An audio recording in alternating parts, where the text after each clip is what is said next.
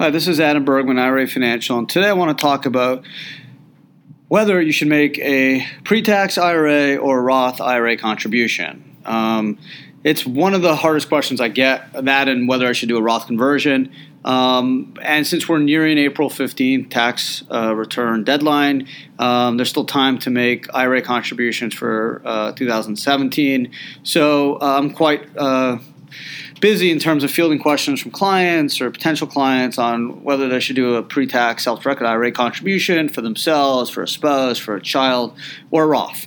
So let's go through some of the important items to consider. A lot of it is obviously facts and circumstances. It depends on your age, your financial position, your investment goals.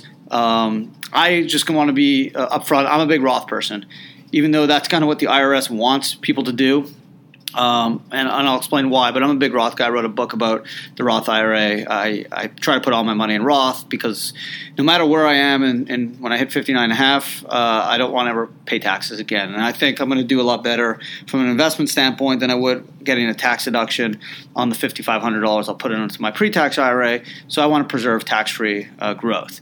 So let's talk about the differences. A pre-tax IRA, as the name suggests, it's pre-tax. You get a tax deduction for putting the money in. In 2018 and 17, the contribution limits are $5,500 if you're under 50, $6,500 if you're over 50. So that means if you put in $1, $5, $10, $1,000, $2,000, $5,000, you get a tax deduction, and that reduces your taxable income by the amount of the contribution.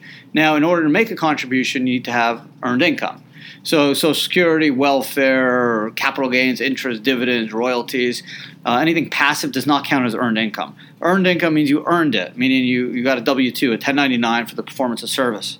If you have not earned any income and you're married, you can piggyback off a spouse. So if you are retired but your spouse earns more than $11,000, let's say, you can each do $5,500.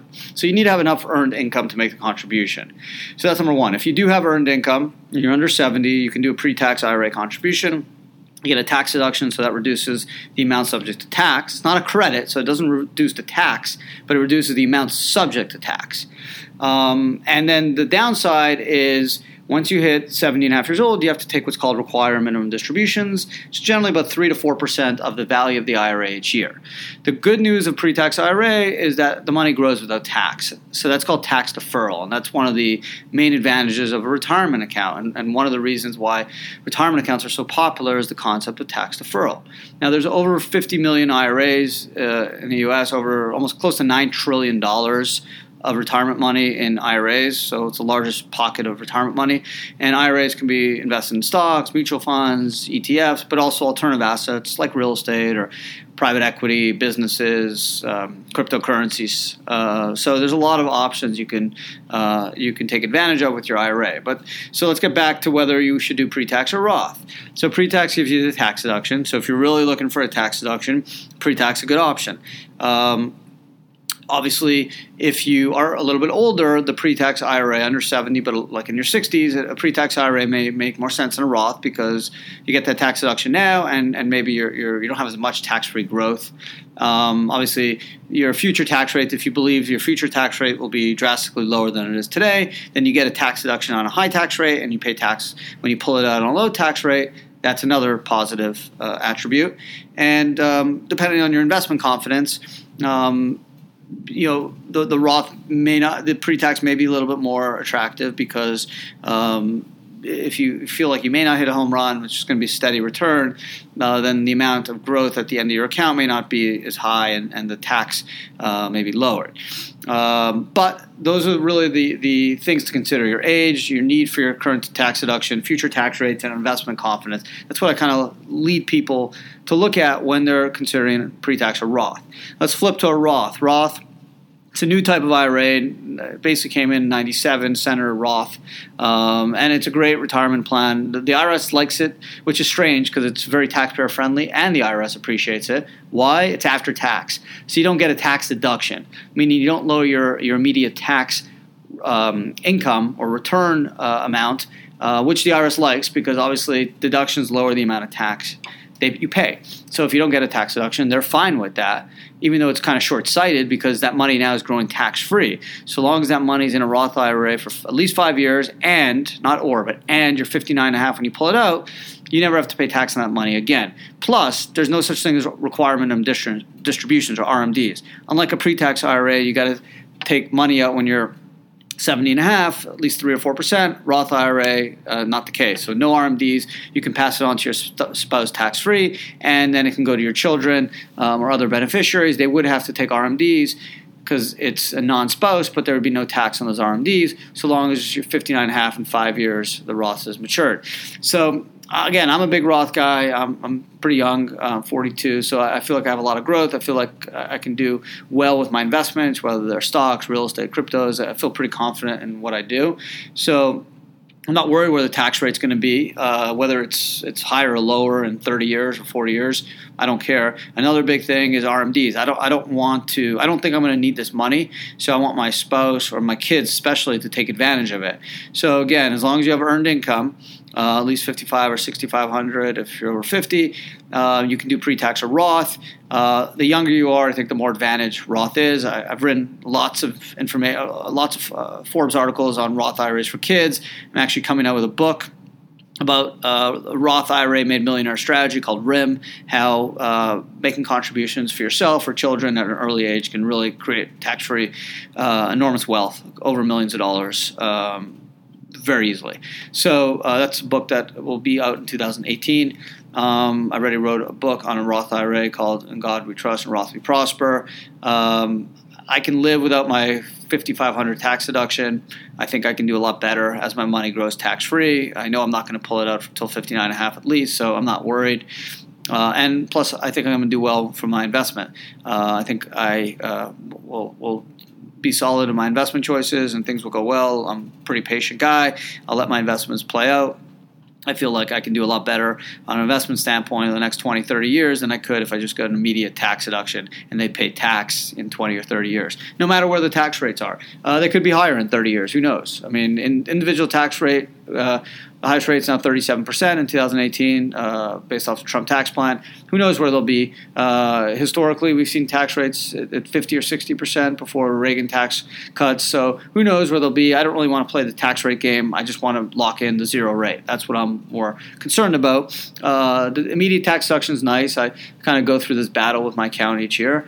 I usually win and prevail because I'm the client, and I just will push to make sure he understands that I'm okay not getting the current income tax deduction.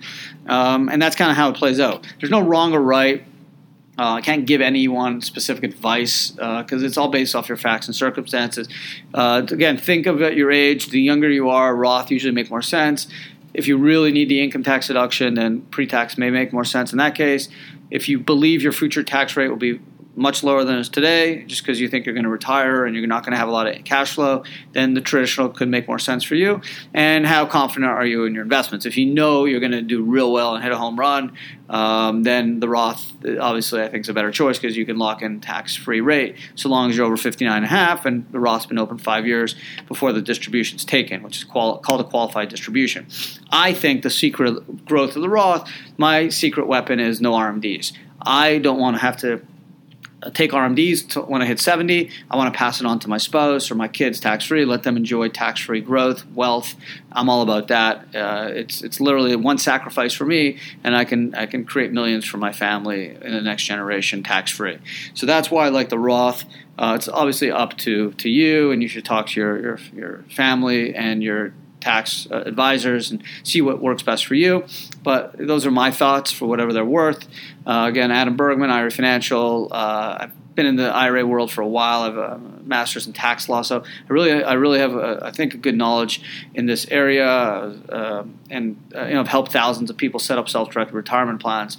But you need to consider the options, how they relate to your financial position, investment position, and what you're thinking from a retirement standpoint. Whether you're going to need the money when you retire, whether you're not. whether your goal is to pass it to your spouse, your kids, or do you really want that tax deduction and feel strongly that your tax rates will be really low towards the end of your life, and you're okay paying tax at that point. Again, there's no wrong or right. This is what I always tell people: just save. I don't care. Pre-tax, Roth, after-tax, stocks, mutual funds, real estate, cryptos, don't matter. Just save.